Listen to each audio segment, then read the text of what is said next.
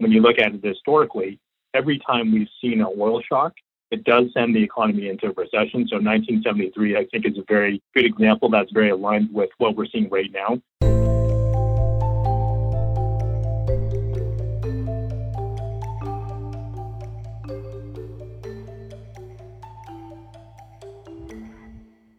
Welcome to Views from the Desk, a special edition of the BMO ETFs podcast. In these timely episodes, we provide the latest investment news and expert commentary on the markets, the economy, and investing. Brought to you by BMO Global Asset Management. As the Russia-Ukraine conflict continues to dominate headlines, portfolio managers Chris Heeks and Alfred Lee, along with your host Mark Rays, discuss implications on ESG investing, as well as interest rates, long-term bonds, covered call and income strategies, and oil. Before we hear from the team, please consider subscribing to Views from the Desk on your preferred podcast platform. And for many more ETF insights and resources, visit the Canadian ETF dashboard at bmoetfs.ca. Hello, and welcome to our BMO ETF weekly insight call with our team of experts. I'm today's host, Mark Rays, Head of Product for BMO Global Asset Management. I'd like to thank everyone for listening in today. We really appreciate your time. Today, we are joined by Chris Heeks and Alfred Lee. Both are portfolio managers on our ETF desk. So thanks to both of you for joining us. Thanks, Mark. Thanks, Mark. Good morning. Good morning. Let's get right into the questions. Lots to cover again today.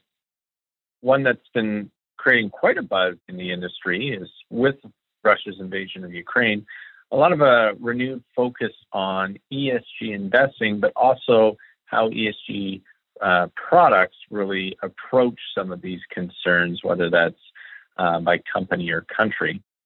And that's really despite the relative underperformance of these strategies of late when you consider what's been driving markets. So using ESGG, our global ESG leaders ETF, how are these indexes constructed? And what is your outlook for this exposure? Thanks. You know, when I look at ESGG or ESG in general, definitely a lot of headlines as of late, especially what's going on in Ukraine. So I think the invasion definitely forced a lot of investors to put more emphasis in terms of corporate governance. I think over the last couple of weeks, I've seen a lot of articles that have come out. A lot of them have been positive, but some have also pointed out saying certain ESG data providers had a blind spot in terms of Russia, in terms of the screening process, not being able to eliminate Russian holdings. So I looked at ESGG, which is our global leader ETF, so that's the global equity offering. Just looking at the exposure to Russia, essentially had no exposure to Russia. So just looking at the direct Russian listed security, it was essentially zero, no exposure to ADRs or GDRs, so no indirect exposure to Russia neither. So I would say, the screening process for ESGG was very good in essentially, avoiding Russia altogether. But when I look at the underperformance, so you noted that, it underperformed over the first quarter. ESGG essentially had a performance over the first quarter of negative 7.5%. So compared to the MSCI World, underperformed by 1.2%. Compared to the ACWI, it was down about 1%. But when I look at the underperformance and where it's coming from, it's really due to the energy content. So just looking at the, energy exposure in ESGG, consider that, when you look at ESGG mandates or when you look at ESG mandates, it's going to screen out, a lot of those higher beta oil companies, a lot of those companies that are more leveraged towards oil prices. So it's not a surprise that, ESG related mandates are going to underperform when oil prices are at these levels. I would say a good thing is that the underperformance over the quarter didn't come from a lack of governance, however. But just as a reminder, in terms of the construction of the indexes, we track the MSCI Leaders Indexes. So a good thing is that, when you look at this family of MSCI indexes, just in terms of the ESG screening, a good thing is that it doesn't take a blanket approach to screening companies. So it does take a universal approach when it comes to the corporate governance. But I think what makes these indexes unique is when you look at the screening in terms of the environmental and the social aspects, it looks at the industry that the company is involved. So there's 158 different industry subgroups, and within those different subgroups, or altogether in the screening universe, there's about 500 different metrics that MSCI applies. So a good thing is that when you look at the different subgroups, they all have their own various metrics that apply to those different subgroups. So when you look at a soft drink company, for example, it's not scored the same way as an insurance company. So water pollutant is going to be more relevant for a soft drink company, but it's not going to be relevant for an insurance company, where they're going to evaluate things like data breach, more importantly. So I think overall, when you look at the outlook for ESGG, I think it's positive. It's a good one-ticket solution for investors to get global equity exposure. I think going forward, when you look at the global economy, I think what's being kind of left out of the headlines now is we are kind of moving towards a global economy where we're learning to live with COVID. So I think that's going to be good for the global economy, where demand is going to be picking up. We're going to see a reopening. But overall, I think when you look at ESG, I think ESG compliance is going to be more relevant in coming years. We heard terms like stakeholder capitalism, which has come with a little bit of controversy, but I think it's clear that a lot of governments are moving towards this, where they're going to be making it more punitive for companies that don't comply to a lot of these ESG-related metrics. So, ETFs like ESGG, I think, is a good way to get global equity exposure, but at the same time screening a lot of those companies that don't comply to a lot of those ESG metrics going forward. Great. Thanks for that, Alfred. Certainly a lot of interest right now, not just in ESG investing in general, but actually how these products are constructed. So appreciate that update. Introducing the new and improved ETF dashboard at BMOETFs.ca. From the latest strategies and insight to trade ideas, podcasts, and the digital ETF roadmap, the enhanced dashboard features everything you loved before and more. Visit BMOETFs.ca, that's BMOETFS.ca, and bookmark now for one-click access. Now let's switch over to interest rates, which of course continue to push higher. Watching the Bank of Canada 10-year now breaking 250 points. Of course, a lot of noise in the market last night, particularly out of the U.S. about balance sheets. So if you look at this, is there a contrarian view? At what point do long bonds start to look attractive? Or is there just too much risk in the market right now that rates will push higher, especially when you add in inflation concerns as well? Thanks. That's a good question. I think if you look at interest rates, they've definitely been making, pretty significant moves over the last month. Just looking at the Canadian 10-year this morning, it's back up to about 2.58%. At the beginning of March, it was around 1.65%. So, within a month, we've seen a 90 basis point gain. So actually more than the 90 basis point gain. When you look at, what the market is anticipating out of the Bank of Canada and even the Fed, so with the balance sheet comments that you just made, we're definitely going to see, higher interest rates over the next coming weeks, especially with, the market anticipating pretty aggressive rate hikes for the next couple of meetings. But when you look at the yield curve right now, I think there's a lot of factors at play, right, in terms of what's, moving interest rates up, but also what's kind of suppressing interest rates as well. Overall, I would say over the last couple of weeks, the market has clearly shifted its focus away from kind of, what's going on in Russia and Ukraine, but more focused on inflation and central bank tightening as well. The unemployment numbers, I think, is part of the reason why that focus has shifted. In addition to the recent GDP numbers as well, it's essentially a clear indication that the Bank of Canada and the Fed is essentially well behind the curve at this point. So essentially, it paves the way for them to be more aggressive over the short term, at least over the next couple of months. I think it's a good possibility that perhaps we see a 50 basis point move by either the Bank of Canada or the Fed, at least in one of the next two meetings as well.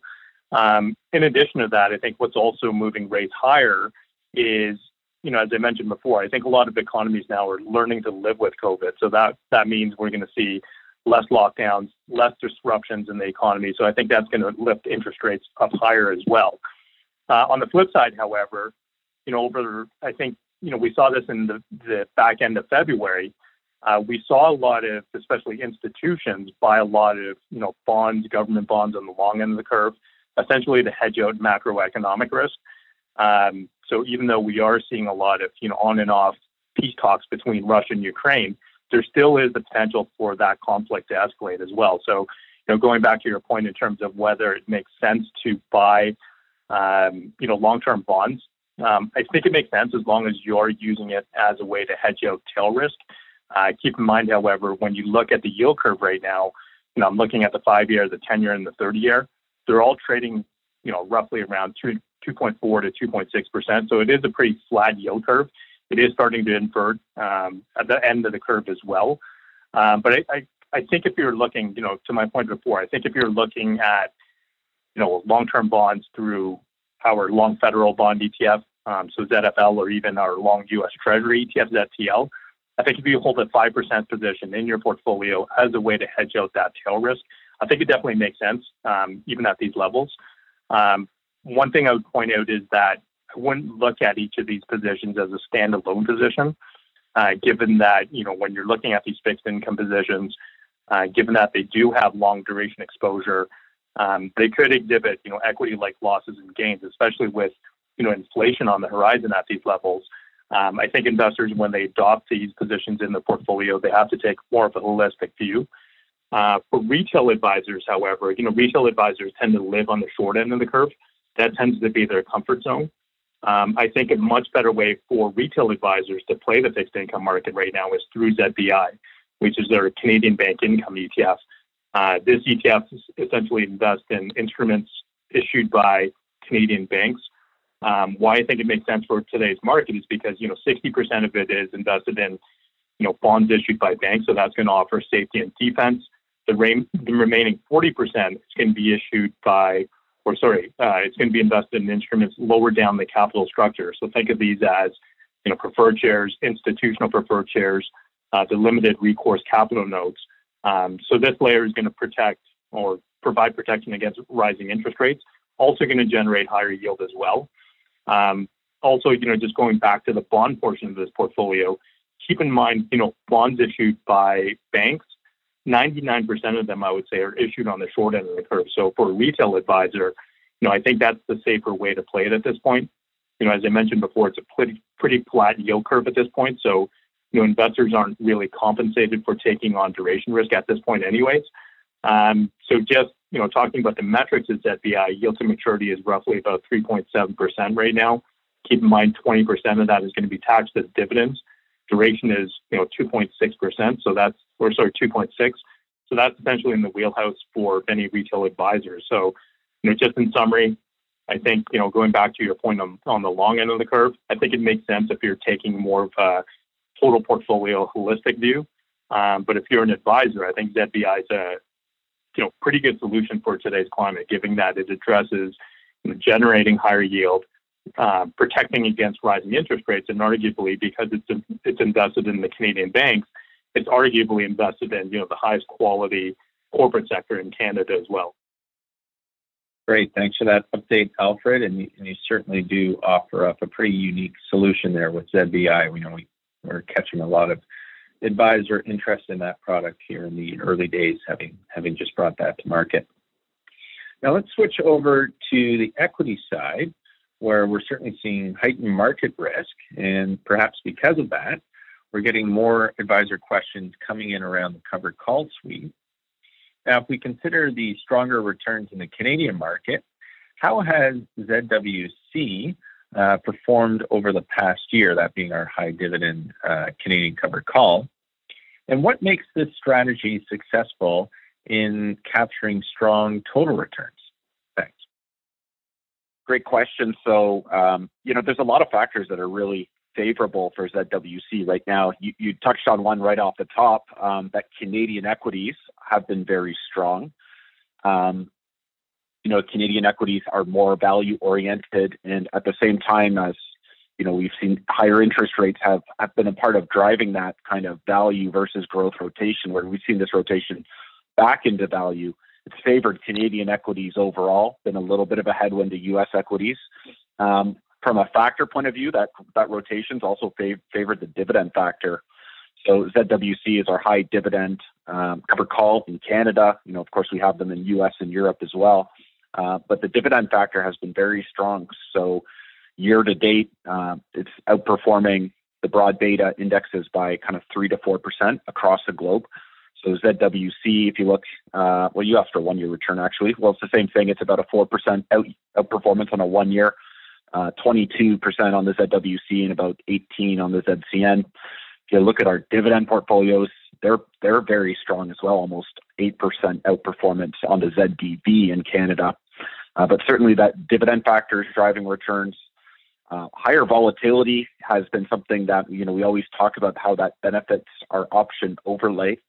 And, with a cover call, it's a mixture of growth and income, but having that high volatility means we can generate that income more effectively, have a really strong upside participation and returns. And, last but not least, and this is tied to the value and growth rotation, but in higher inflation regimes, we've done some work and the dividend and value factors are quite strong factors in those higher inflation regimes as well. So, it's been a lot of things clicking on all cylinders. And anytime you look at a covered call strategy, you want to look at the foundation of the portfolio, which is dividend equities in this case, and you want to look at that option overlay as well. But it's been a very nice backdrop on both sides of the ledger with respect to those equities and the option overlay. So it's led to very strong performance. So I'm not surprised that advisors are taking notice. Obviously fixed income, and Alfred was speaking to it, is a challenging market. But, when you're seeking to create income, equities can provide that very secure hedge against inflation, and throwing that cover call overlay as well on top of it, taking the yields into that 6 to 7% range on a sustainable basis, is a very good solution to hedge against an inflation and provide income. It's been a very solid backdrop. It's something I think we are expecting still to continue, throughout the year and into next year. As Alfred said, and as you said, Mark, that the market has to come to terms with some of these, higher priced interest rate hikes, perhaps 50 basis points from the Bank of Canada next week. And many banks are thinking it's another 50 in the meeting after that. So the Fed is obviously on quite a similar trajectory. So a lot of risk in the market, but it is favoring these dividend-based strategies and the high dividend covered call suite. And in the market, which is nice to see, but the market that's been participating the most has been Canada. So it's been great to see that outperformance. And, like I said, I think it's a theme that we're looking to continue for the rest of the year at least. And, as these kind of general trends are in place for the rest of the year with interest rate hikes and persistently high inflation that needs to be addressed. So it's been good to see, and I'm glad that our clients are taking notice of those. Thanks, Chris. And when we think about your implementation strategy on the options, where you're writing on about half the book, short-dated, out-of-the-money options, that really allows the portfolio to have the opportunity to appreciate as well. And I think that's really critical when you look at some of the volatility in the marketplace.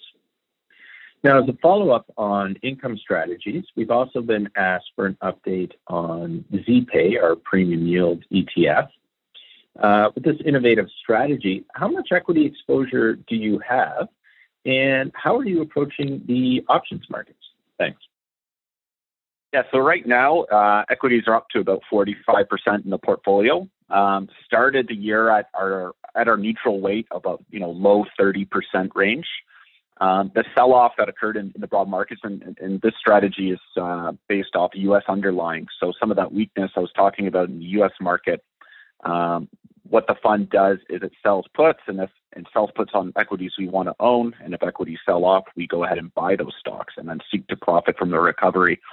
So if you look at the S&P 500 peak to trough this year, it went down almost 12%. So if you look at our ZUE ETF, the downside capture on the premium yield was about half that, so it went down about half that amount. But we did add to equities over those first couple months of the year, and that accelerated even into early March with the Ukraine war.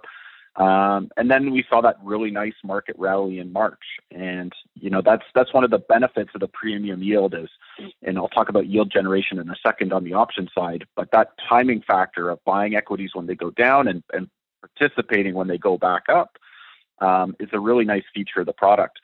And then just moving to the option side, and again, one of the really attractive features is that backdrop of high volatility. But one thing that's interesting about the market of volatility is options, there's some very good trade-offs there, but, a lot of investors are seeking to insure their portfolios right now. So they're buying puts to the downside. Now, as this fund is selling puts and taking on a portion of potential downside in return for income, what we're seeing is this fund can really benefit from that high level of, call it skew in the market, where downside volatility is more expensive. And it could just lead to some very good trade-offs where we, can sell puts on high quality companies that we, really like and don't mind owning, in excess of 10% out of the money and collect a very healthy income stream from that. So the volatility backdrop is attractive, but on top of that, with some of the puts that we're selling, even more attractive. So, that's what helps this product achieve that, really healthy 6.5% yield and keep that risk really managed as well. But again, still have that ability to somewhat tactically get in and out of equities at attractive levels. So, it's something that will continue to look to do. But, I do think that ability to profit from a higher volatility profile, again, that's something I'm going to be expecting to see throughout the year, as investors deal with, some of these higher risk kind of backdrops in the market with inflation, interest rates, and obviously the war in Ukraine as well, geopolitics. So I think it's a perfectly positioned fund to generate some income at a defensive, kind of more of a defensive orientation relative to outright equities. Thanks for that, Chris. And yeah, certainly continued interest in ZPay as an alternative income sleeve within the portfolio. As you say, not really marching with equities and providing that income that a lot of advisors are looking for. From the pandemic and rising inflation to rate hikes and geopolitical conflict, investors have experienced extreme levels of volatility and uncertainty in recent months. In that environment, what can advisors do to mitigate investment risk and manage financial expectations? Join portfolio manager Chris Heeks as he explores ETF ideas to help your clients smooth the ride. Part 1 of a 3-part monthly webinar series is streaming March 31st through June 30th. Register now at BMOETFsForum.com. Now, we can't go a call without talking about oil, certainly watching that market quite closely. It's come off its immediate peak. Of course, a lot going on with Russia and Ukraine and new news over the last couple of days. So now back around $100 per barrel. While we all feel the pain at the pumps and as users, what about the other side? Is there still upside with this trade if we look at an ETF like our ZEO, our large cap oil and gas ETF? Thanks. You're definitely right. I would say oil is front and center right now. But when you look at the potential upside for ZEO, I'd still say there's potential upside here. So even though we did see oil prices pull back over the last couple of trading sessions, I think it's up slightly this morning. ZEO, when you look at it, it's still pretty close to its post-pandemic highs, right? So $61 was roughly where it closed at last night, which is pretty much its post-pandemic high. So not saying that there's a linear relationship between ZEO and oil prices, but last time when ZEO was at this price, WTI was only trading at $53 a barrel. So obviously noting that the composition of ZEO has changed since then. It's a good indication at least that there's a lot of margin at oil prices even at $100 per barrel. But as I mentioned on the call last week, I think we don't need oil prices moving up this quickly with the price of everything going up at this point. You mentioned everybody already feeling it at the pumps, but we're essentially feeling it all in our wallets right now. I mean, we're getting higher food prices, mortgage payments are going up because interest rates are going up. So even if we get oil prices moving back to 125 or even higher than that, that's certainly going to choke off demand, I think. Keep in mind, when you look at it historically, every time we've seen an oil shock, it does send the economy into a recession. So 1973, I think, is a very good example that's very aligned with what we're seeing right now. 2008, another good example as well. That's a little bit fresher in our minds. But, I think if oil prices were to even go lower at this point, around $80 per barrel, I think that's going to be good for the long-term the long-term outlook for the energy companies in Canada. I think that demand is going to be more sustainable. Hopefully we get a resolution in Russia and Ukraine. I think, that's what, the world wants. I think that's going to be good for the people of Ukraine. But it's definitely going to lead to oil prices softening up. But, keep in mind that, a lot of the prices or the price gains that we've seen in oil prices over the last year hasn't been driven by what's going on in Russia and Ukraine. It's not driven by that conflict. The conflict has certainly added to it. But, when you look at, the overall backdrop of what's going on in energy, producers are already running at full capacity here, right? So even a lot of the Middle Eastern producers, they're already at capacity. So there's very little supply in terms of, crude oil. Demand is also going to come back online over the next couple of weeks and the next couple of months as well with, summer coming. That's essentially summer driving season. We have return to office. You have increased traveling as well. A lot of people I've talked to, they're not only booking their next vacation, but their next vacations over the next 2 years as well. So I think that's going to be, that's all going to be good for the demand for oil. That's certainly going to keep oil prices, elevated. But overall, I think that's going to be good for oil prices. It's going to be good for ZEO. Biden also mentioned that he's, desperate for oil exports out of Canada as well. So that's certainly good for the long-term outlook for ZEO and Canadian energy as well. But just in terms of portfolio positioning, I think, 5 to 10% position in ZEO, I think is more than adequate. I think it makes sense for right now, given what we're seeing in the energy space. But again, I think ZEO is a good way to get exposure to the energy market. But because it uses that equal weighting, it's a good way to get, more exposure to that energy beta, but at the same time, mitigating that company-specific risk as well. Thanks for that update, Alfred. Certainly oil very, very topical in today's markets, and a lot of advisors asking questions on where it might go. So with that, that's all the questions we have for today. So I want to thank everyone for listening in. We really appreciate your time. Thanks for tuning in. Thanks as well to both Chris and Alfred. Some really insightful conversations and comments today covering a lot of different areas. So we appreciate your responses. And with that, I just want to thank everyone one last time and have a great day. Thank you to Mark Raes, Chris Heeks, and Alfred Lee for joining us on the BMO ETFs podcast. Today, we heard about the BMO Canadian Bank Income Index ETF, ticker ZBI, which can protect against rising interest rates while providing exposure to one of Canada's highest quality corporate sectors. Our experts also discussed the BMO Canadian High Dividend Covered Call ETF, ticker ZWC, which can be a good option to generate income while hedging against inflation. For more information about the ETFs discussed in this podcast, check out the episode notes, contact your regional BMO ETF specialist, or visit the new and improved Canadian ETF dashboard at bmoetfs.ca. That's bmoetfs.ca. The viewpoints expressed by the portfolio managers represent their assessment of the markets at the time of publication. Those views are subject to change without notice at any time without any kind of notice. The information contained herein is not and should not be construed as investment, tax, or legal advice to any party. Investments should be evaluated relative to the individual's investment objectives, and professional advice should be obtained with respect to any circumstance. Any statement that necessarily depends on future events may be a forward-looking statement. Forward-looking statements are not guarantees of performance. Views from the Desk has been brought to you by BMO Global Asset Management.